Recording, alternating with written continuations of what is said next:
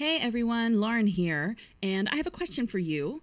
Are you a fan of fantasy, but sometimes you feel burnt out on the common European tropes? Well, today's book will be a breath of fresh air for you. With cultural influence drawn from historical Mughal India and a magic system that's inspired by Hinduism, Indian culture, and even Avatar The Last Airbender, Tasha Suri's debut fantasy, Empire of Sand, will suck you in and keep you reading. I know it did with me. I was up till 4 a.m. with this book. In this episode, I chat with Tasha about the power and influence women can wield within a cloistered patriarch, what it's like to identify with two different cultures that pull you in opposing directions, and much more. We also have some amazing book recs and some NaNoWriMo advice. This is the Inkfeather Podcast. But before we dig in, I wanted to share, I'm not sure if those of you listening know that I am a fantasy photographer, and I put together 2 different charity projects where I photographed our favorite fantasy authors. Well, I have a bunch of signed author swag in my photography Etsy store, which is LZ Studios Imagery. You can look for goodies signed by authors like Leigh Bardugo, Christopher Paolini, Holly Black, Tahada Mafi and Ransom Riggs, Maggie Stiefvater, Jim Butcher, Patrick Rothfuss, and many, many more. You can head over again to LZ Studios Imagery Etsy and check them out. Okay, now on with the podcast. Welcome to the Inkfeather Podcast, Tasha. Oh, thank you. I'm so excited to have you here talking about your new book, Empire of Sand. It's out on November 13th. Is it the same in the UK as in America? It's out on the 15th in the UK, but I think in the UK you'll be able to get the Kindle edition on the 13th as well. It's just the print that comes out on the 15th. Okay, so essentially it is accessible to those listening, basically. Yeah. Okay, so for those listening who aren't familiar with this book or maybe are curious about it but haven't read it yet, how would you describe the book? What's your little pitch for the summary of the story? Oh, well, you'd think I'd have got better at this by now, but I will think of what I've practiced. Okay. That's okay. You can be long if you want. It's just a good summary, I guess, to whet people's appetite. It's good to get the pitch short and succinct. Succinct? I think that's the word. It's something I need to practice. So, yes. Empire of Sand is an epic fantasy set in a world inspired by medieval/early modern Mughal India. And it's the story of a girl named Meher, whose father is a nobleman and her mother is an exiled member of a despised nomadic people. And she accidentally reveals that she has the rare ability which she inherited from her mother to manipulate the dreams of sleeping gods. And that draws the attention of the empire's semi-immortal, sinister religious leader called the Maha. And then stuff happens. Yes. Okay, well, let's just dive right into that. So you wrote this book with an influence or it being inspired by Mughal India. You said Mughal India is a big prominent part of the history of India. I was looking it up because I wasn't familiar with the breadth of the Mughal Empire, and like the Taj Mahal was built during that empire, which I thought was interesting because everybody knows that.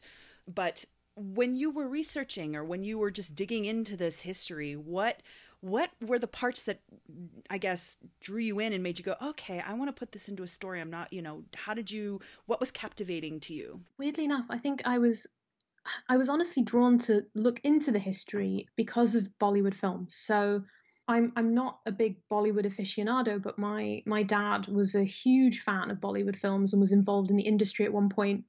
And because of him, I watched some of the classics. So I remember watching this film called Mughal-e-Azam, means the Great Mughal, as a kid. And it's this absolutely beautiful, very, very old film about the Mughal Empire, specifically about Emperor Akbar and his son, and the kind of apocryphal story about the love affair between Akbar's son and a dancing girl named Anarkali. And it's a super beautiful, almost fantastical film about love and about being a woman who isn't powerful, and about the fantastical myth-making element of the Mughal Empire. So not the real Mughal Empire, but a myth of what it could have been like. The way that films mythologize so many different things. You know what I mean? That makes a lot of sense. So it was, again, drew inspiration, but it was an idealized or a potential or a could have been idea. Yes, exactly. And I absolutely loved it. When I was about 15, I watched a film called Jodha Akbar, which was all about a different love affair between Emperor Akbar and his wife Jodha. And oh, it was just really beautiful. The actor and actress in it are just gorgeous, and the whole film was gorgeous, and it completely caught my imagination. And it also focused very heavily on the experience of Jodha marrying Akbar to protect her family and do the right thing. And I guess I was really drawn into that whole look and aesthetic of the Mughal Empire. And it kind of had that wonderful way of drawing you in that I kind of got with Lord of the Rings and the films for that, where you look at it and you're like, wow, that's so different and amazing. And I just want to be there and I want to experience it. It was like that, but from my own culture. And that made me want to look into the Mughal era a little bit more. And then because I'm a massive geek, I started reading and I just kept on reading. So I'm actually sitting in my living room next to a humongous bookshelf of books about the Mughals. And I've read sort of fairly widely about the era, but my real interest was in the experiences of women. And I was super fascinated by this idea that the Mughal royal women in particular, and many high caste Hindu women, lived in burda, or basically veiled, never visible to the public, always cloistered away. And yet they had humongous political, economic power. Yeah, and I became, well, for example, Emperor Jahangir was married to a woman called Nur Jahan, who was a widow with a child from her first marriage. And she adhered to veiling and was not visible, but she was also a really famous hunter. She hunted tigers. She was really good with a musket, and she ruled the empire through him. There were coins struck in her name. So women have power. Not all women, obviously, but I was really interested in that, the kind of power that a woman could have in that kind of very specific cloistered patriarchy. Because I think when women in kind of Eastern or Indian historical reimaginings are depicted, they're kind of victims or invisible, or I guess femme fatales. They don't get to be real people with power and with weaknesses and who have to make choices. And that's something I wanted to explore. Well, and there's so much of what you just said that reference our main character that I was like, oh, yep, that happened to her, or yep, I can see that influence. Like so much, like you said, she's extremely complicated, and I want to dig into her a little bit later. But yeah, like it's interesting that you were able to pull so much of the influence and history of these women, that this like niche of women that were there. And it's not, again, you're not making it up. It's just drawing from the reality. Now taking that, you threw a bunch of magic at it, basically. Yes. Where did the magic system come from? Where did you get these different ideas? Where does the influence end and your imagination begin? Like, there's a lot of cool stuff in this book. It's kind of difficult to say. I think I wish I'd thought really carefully about the magic system before I made it. But honestly, I sort of went, oh, I think this would be cool and this would be cool. And it's only in kind of excavating backwards that I figured out what influenced me. So I grew up, my grandma was fairly religious, and she would watch these Indian epics on her cable TV.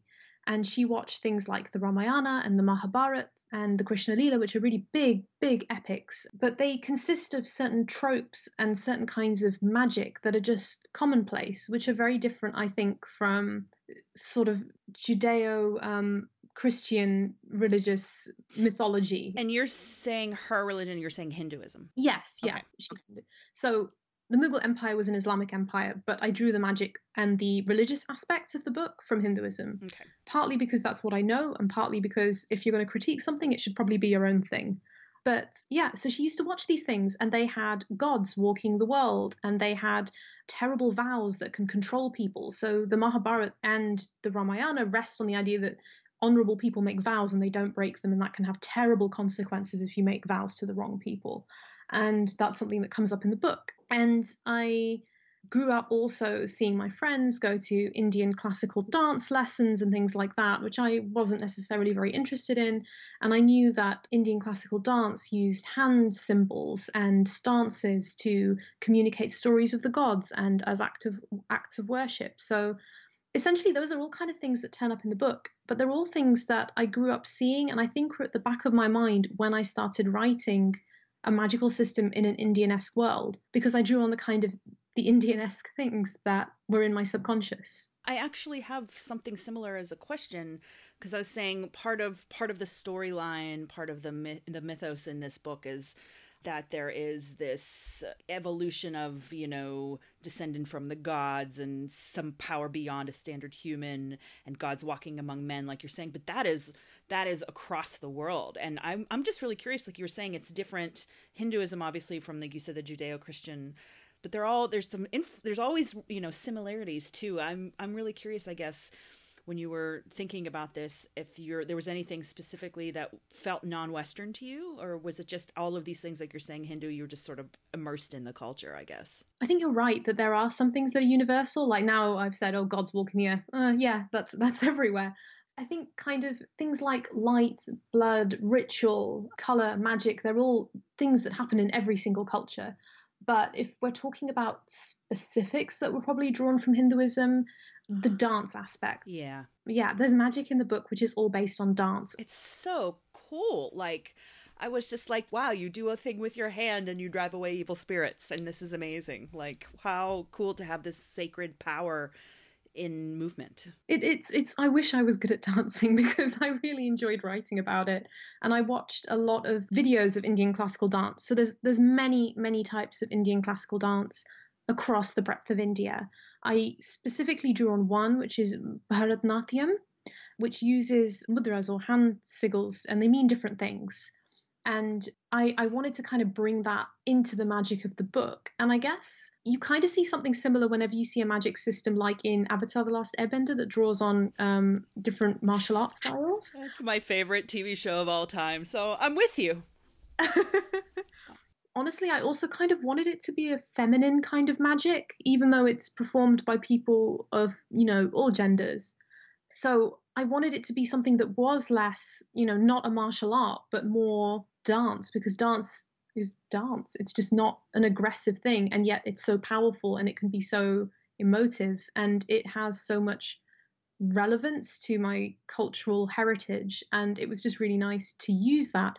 And I do think that's definitely a kind of very Hindu thing that I brought into the book. Absolutely. I mean, and I guess when I was thinking gods walking earth, I mean, first thing that came to mind was like Greek and Roman mythology, because you think of all the myths we've learned over the years of those, like, Achilles and people who were descendants, like I was kind of like, oh, interesting. It goes back to, there's all these influences that can be pulled from different cultures, but there's some similarities too.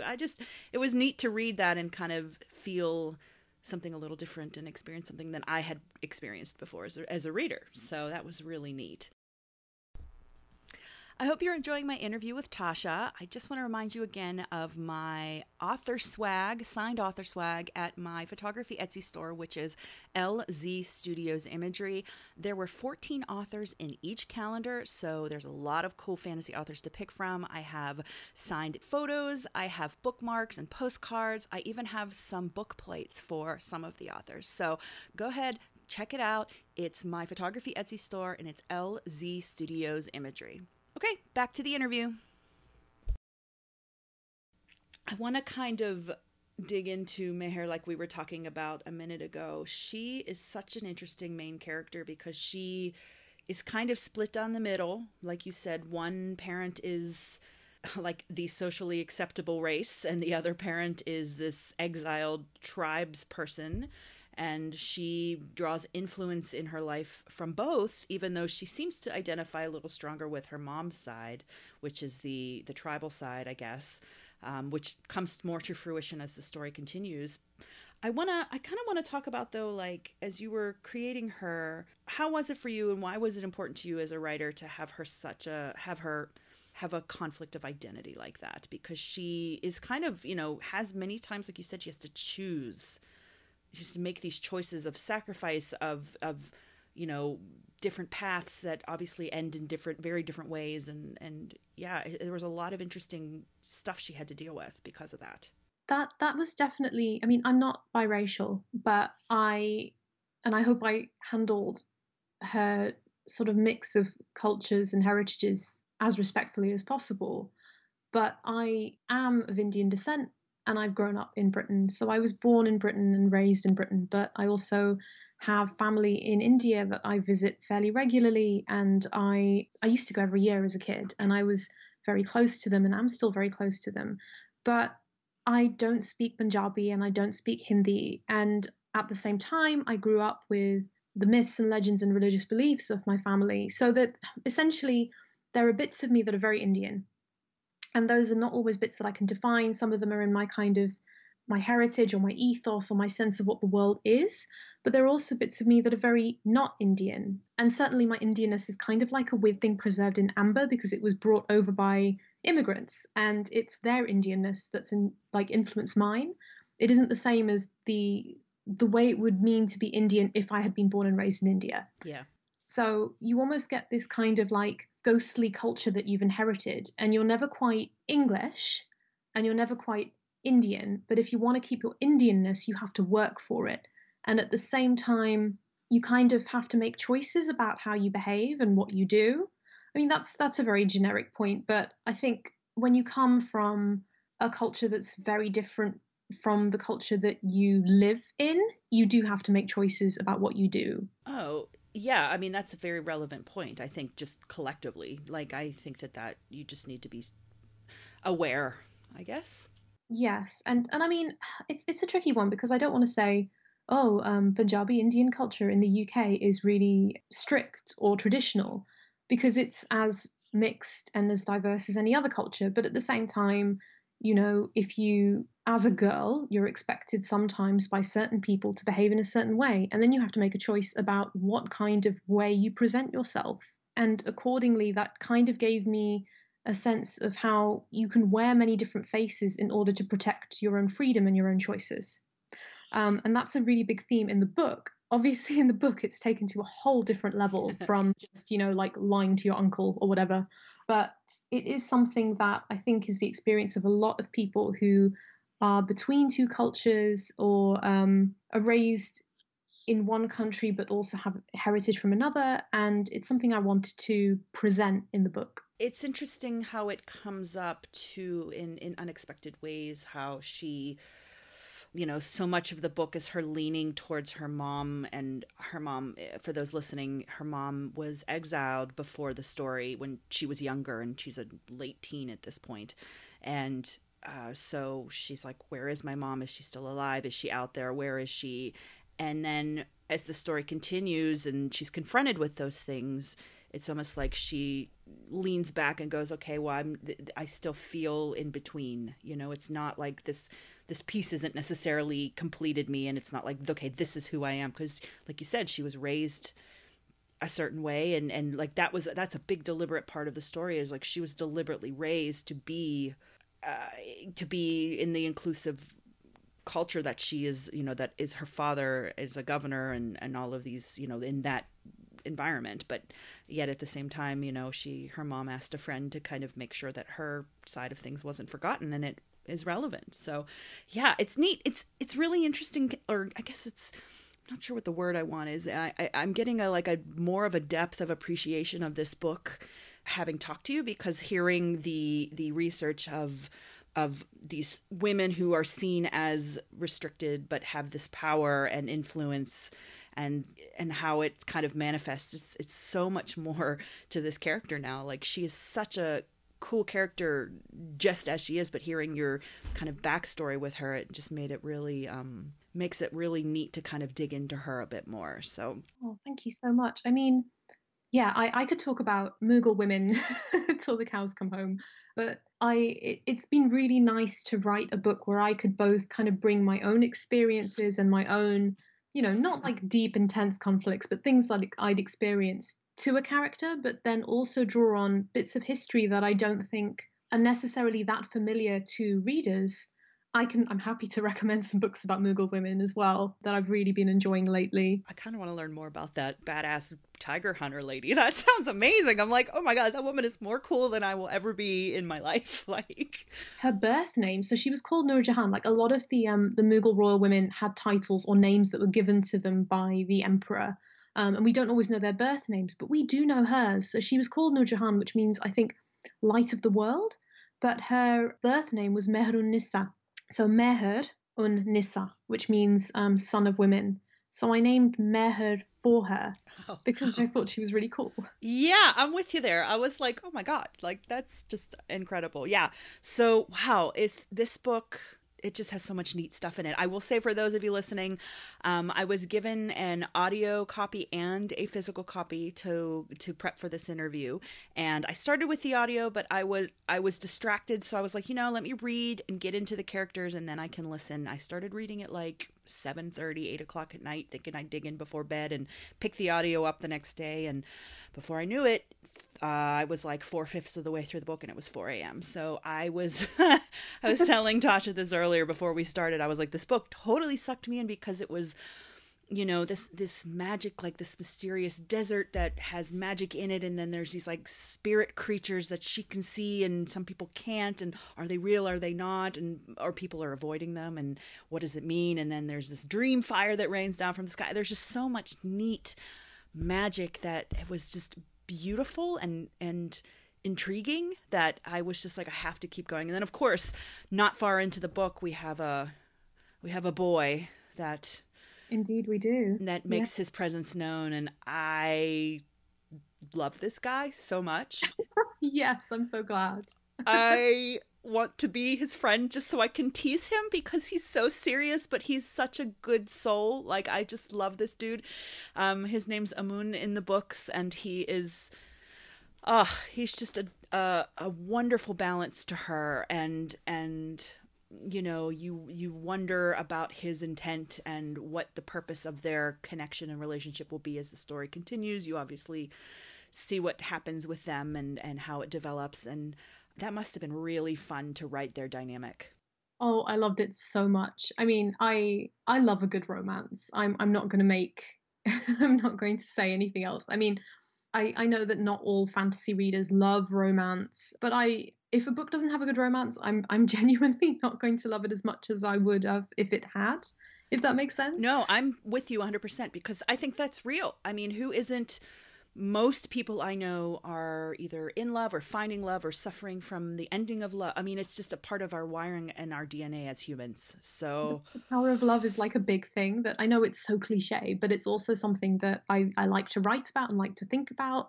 And yeah, I really wanted to write some kind of relationship dynamic or romantic dynamic into my book. And it was just a joy to write because they are so different from each other, and yet at the same time, Amun's just a big, soft, scary teddy bear. And yeah, what does she say to him at one point? Like when they were starting to because they're kind of thrust into each other's lives and have to deal with each other. And I'm trying not to give any big spoilers away here. And they have to find a way to kind of work together, even though they're not really sure of each other. And as they start to become more friendly, at one point she says to him, like, you take up a lot of space. Like, you're just a big dude, basically. And I laughed because I was like, it's like, what? Sometimes you just meet those people, you're like, wow, you're just a large human. Like, you just are a big person, like.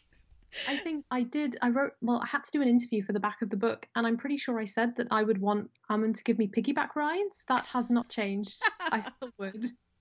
And he'd be nice to refuse. He would just be like, oh, okay. Like his kind of... Yeah, and you have a really neat magic involvement with him too. And again, I don't really want to give too many spoilers away, but there's a whole other side to the magic that we see through him and kind of a different way it manifests in him. And there's just all these layers. And I guess I want to I don't want to dig too much deeper in. I feel like we've whet the appetite. Guys, this book is so good. It was such a pleasure to read. It was such a fun book to get lost in. And I'm like I said, I'm digging it more now that I know the history. You said even like influence from Avatar with the movement. I'm like, I'm feeling that. It was Avatar. Oh my God, it's the best ever. It's the best ever. I swear I talk about it in every podcast episode. Either that or elemental magic. One of those two things comes up every episode. But yeah, I mean, all of those things just drew me in. And like I said, it was such a pleasure. Now, I left probably the final 60, 70 pages. I was going to read them this morning. I like to keep the book fresh right before I interview. So then I get to the climax. I'm not going to spoil it, but I was like, holy crap. I literally said, holy crap, when I read this thing that happens, this big giant, out of the blue, I just wasn't expecting how these things were happening. And then more stuff happens. And it was such a good climax. But then at the end of the book, you kind of leave us feeling good. Like a lot of first books in series, it's like, I don't want to say they leave on a cliffhanger per se, but it's like somebody's dying and we have to go save them, or somebody's gone, or like, and there's still all this work to be done, and there's a lot of upheaval in the world, but it felt nice. It was like, oh, I feel good. This was a great ending to this book. So I feel like you wrapped it up well. I mean, was that an intentional thing, or did it just sort of how it ended that way? No, it was totally intentional. I really wanted the book to work on its own, because I've read lots of series and I kind of get, this isn't always true, but I do get kind of annoyed when things end on a cliffhanger, because then I think, oh, now I have to wait a year for the next one. Great. Yeah, and I actually didn't realize how uncommon it is nowadays until I read yours and went, oh, I feel good. Like I feel like I'm good. I mean, I'm gonna read the next one. Stuff's gonna happen. I know the world's still in upheaval, but I'm good. I'm cool. So I'm totally with you there, and it's much appreciated as a reader. It was quite a nice, delightful change of pace, I guess. I'm gonna make a confession to you. So I like a good romance. Yes. Well, I read a lot of romance. Me too. And that's something that I don't know if you've noticed this, but that's something romance series do really, really well. They create books that draw on each other, but they're also kind of discrete stories in themselves. You've got a beginning, a middle, and end. You get a satisfying conclusion, and you know that if you pick up the next one, you're going to get the same thing. Yes. I like that. So that's what I'm trying to do with this series. Well, you succeeded with book one, I will say. And I was really curious to see, because a lot happens in those last 50 pages, but it didn't feel rushed, but it definitely kind of brought me up and was like, holy crap. And then a lot more happens. And then, okay, now we have a kind of good, like you said, a wrap up, even though the overarching story isn't done.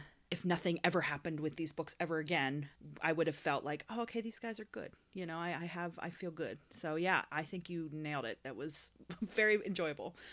But we know that they go into book two, because not only is there an excerpt in the back, but I've seen you mentioning it there's been things online and stuff too. And what is going on in book two with our characters? Can you give us any hints for those who maybe have read the books or are going, oh, I love this, I want to know what keeps going? Gosh, funnily enough, I don't think the UK edition has the sample at the back. I think it's a US one. Well, sorry, Britain, you have to come to America. Yeah, I literally have it here. Orbit is the publisher here, and yes. The story continues in Realm of Ash. Yes, a novel of the books of Amba. Keep reading for a sneak peek. That's literally what happens. I think it's a little blurb as well. I won't open my copy, but yeah, the Realm of Ash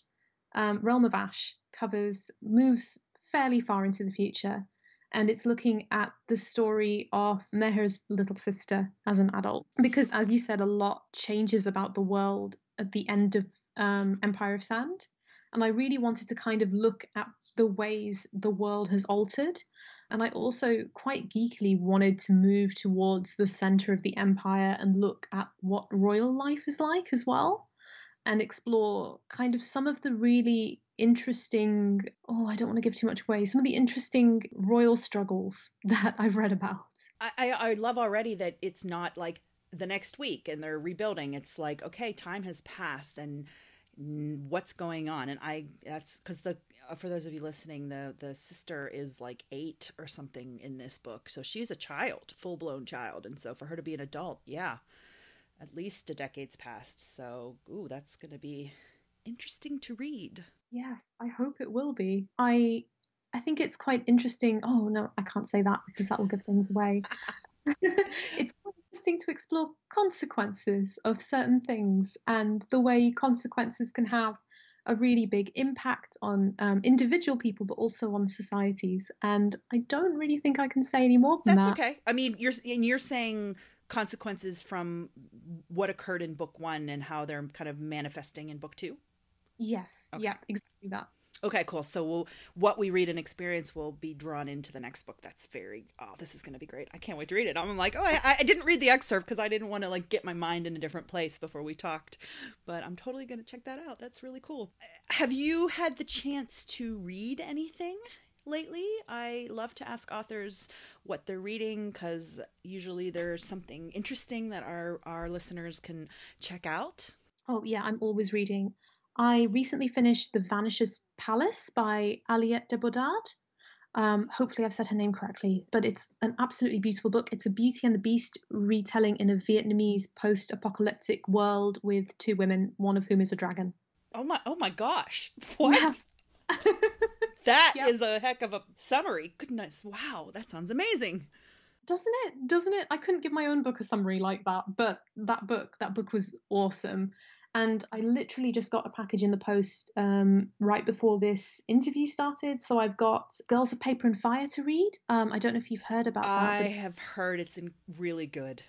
oh, I've heard nothing but good stuff. I'm really excited about it. And also, one of my agency sisters, so somebody else represented by the same literary agency as me, wrote a book called The Light Between Worlds, which is what happens to after Narnia, basically. So when you come back from Narnia, what happens to you? Reality. Boo. Yeah, yeah. Nobody likes reality, but it's meant to be really beautiful, and I'm really excited about reading that. I've also read, I read too much. God, what was it? Under the Pendulum Sun, which is been out for about a year now, but I absolutely love, and it's by Jeanette Ng, and it's, how do I explain it? Missionaries go to fairyland. Yes, Christian missionaries go to Arcadia or fairyland. Oh my gosh, that sounds awesome. It's really it's like Flowers in the Attic meets the Fairy Queen meets the Brontes. Oh my gosh. Yeah, yeah, it's really good. Wow. It's really good. Those are all I'm by the way, I'm laughing as you're like, I read too much as I'm surrounded by my library. I have a room that's a library, so I'm like literally I'm like giving side eye to my books as you're like, I read too much. I'm like, girl, I don't think anyone who listens to this podcast is they're gonna like you more because of that. Excellent. Wow, Excellent. those are all great recommendations. Before we go, I just want to ask you real quick. It is November, which is NaNoWriMo month, National Novel Writing Month, for those of you listening who maybe don't know what that is. Are you a nanoer? I am an accidental nanoer that I'm finishing book 2. So I'm trying to make sure it's done soon, which means working quite intensely through November. Hey, that works. You're in good company because I think there's a lot of creative writing energy being poured into the world at the moment. Is there any writer tips or anything that you've experienced in your journey of being a writer that maybe would help? Because I know a lot of our listeners are writers as well as readers. Any just things you've learned? I've learned that if you're not enjoying writing it, there might be something wrong in the chapter you're working on. I can't promise that you will find the solution as quickly as you'd like, but just play around with what you're doing. Focus on what the characters are like and work from there. That's not very good advice. Well, no, it's kind of like trusting your gut with that, because if you're trying to force something, then there's obviously something maybe not working. Yeah, exactly. And I'm also a big fan of planning. I know a lot of people are not fans of planning, so I think this depends on what kind of person you are. But if you're like me and you get quite anxious when you look at a blank page and you go, I don't know what I'm doing, actually making some notes makes your life a lot easier. And it gives you a little framework to work from. And then sometimes that gives you the confidence and the freedom to do something different and interesting. So within the structure, you have freedom to play, basically, because of that, giving you the freedom because you have enough confidence now. That's actually interesting because it's almost counterintuitive, but it makes a lot of sense. I found it's always worked for me really well. I plan to a ridiculous degree. So I do an outline of the whole book and then I bullet point each chapter as I go. Not sure I'd suggest that to everyone, but I find by doing that, when I suddenly have a revelation and I'm like, oh, actually, I want to do this, I have a very clear framework for threading that through the story, and I'm not as worried about it kind of breaking it. Interesting. So it actually helps you incorporate it better because you already know the overarching storyline, so you can kind of go, oh, this works really well here, and then in chapter 20 I can do this or whatever. Yeah, exactly. And I can work backwards as well that way. Wow, that's are really good tips, actually. Really kind of think outside of the standard, get your butt in the seat and write, which obviously is important too. But good ways to think of things. I know the idea of sitting down and writing every day is really important, but I find that doesn't always work. I think it can make you, it depends again on who you are. I'm a very anxious person, so I find it makes me quite anxious. Whereas if I kind of give myself permission to kind of play around a bit and take breaks, I find I get more done. So I guess my main advice is know what your neuroses are and work around those. Know what your issues are and use them to your advantage, I guess. And on that note, I think we're going to wrap it up here. This was so awesome. Thank you so much for talking with me about Empire of Sand. Oh, you're welcome. I've had a really lovely time. All right, guys. Thanks for listening. And Inkfeather Podcast will be back soon with a new episode. This is Lauren and Tasha signing out. Bye.